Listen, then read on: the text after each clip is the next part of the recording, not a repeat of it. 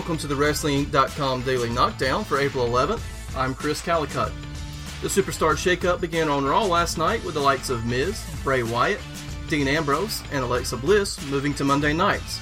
See the full list of transactions on the site as the swaps continue on SmackDown Live. Did the shakeup garner viewership following what is usually the most watched Raw of the year? We break down all the numbers. WWE veteran Kane is preparing to set the campaign trail ablaze as he announced his intent to run for mayor of Knox County, Tennessee. Although known for his libertarian views, he will run as a Republican. His WWE return is still located in parts unknown.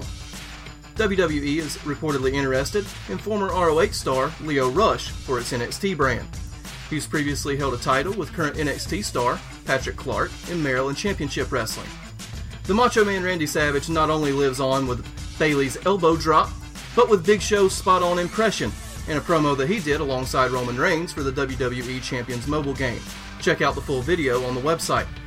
A former Olympic medalist took part in a workout at the WWE Performance Center recently.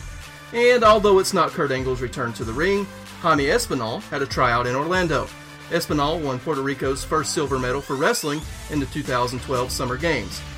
And in our last bit of news, Braun Strowman turned over an ambulance with Roman Reigns inside.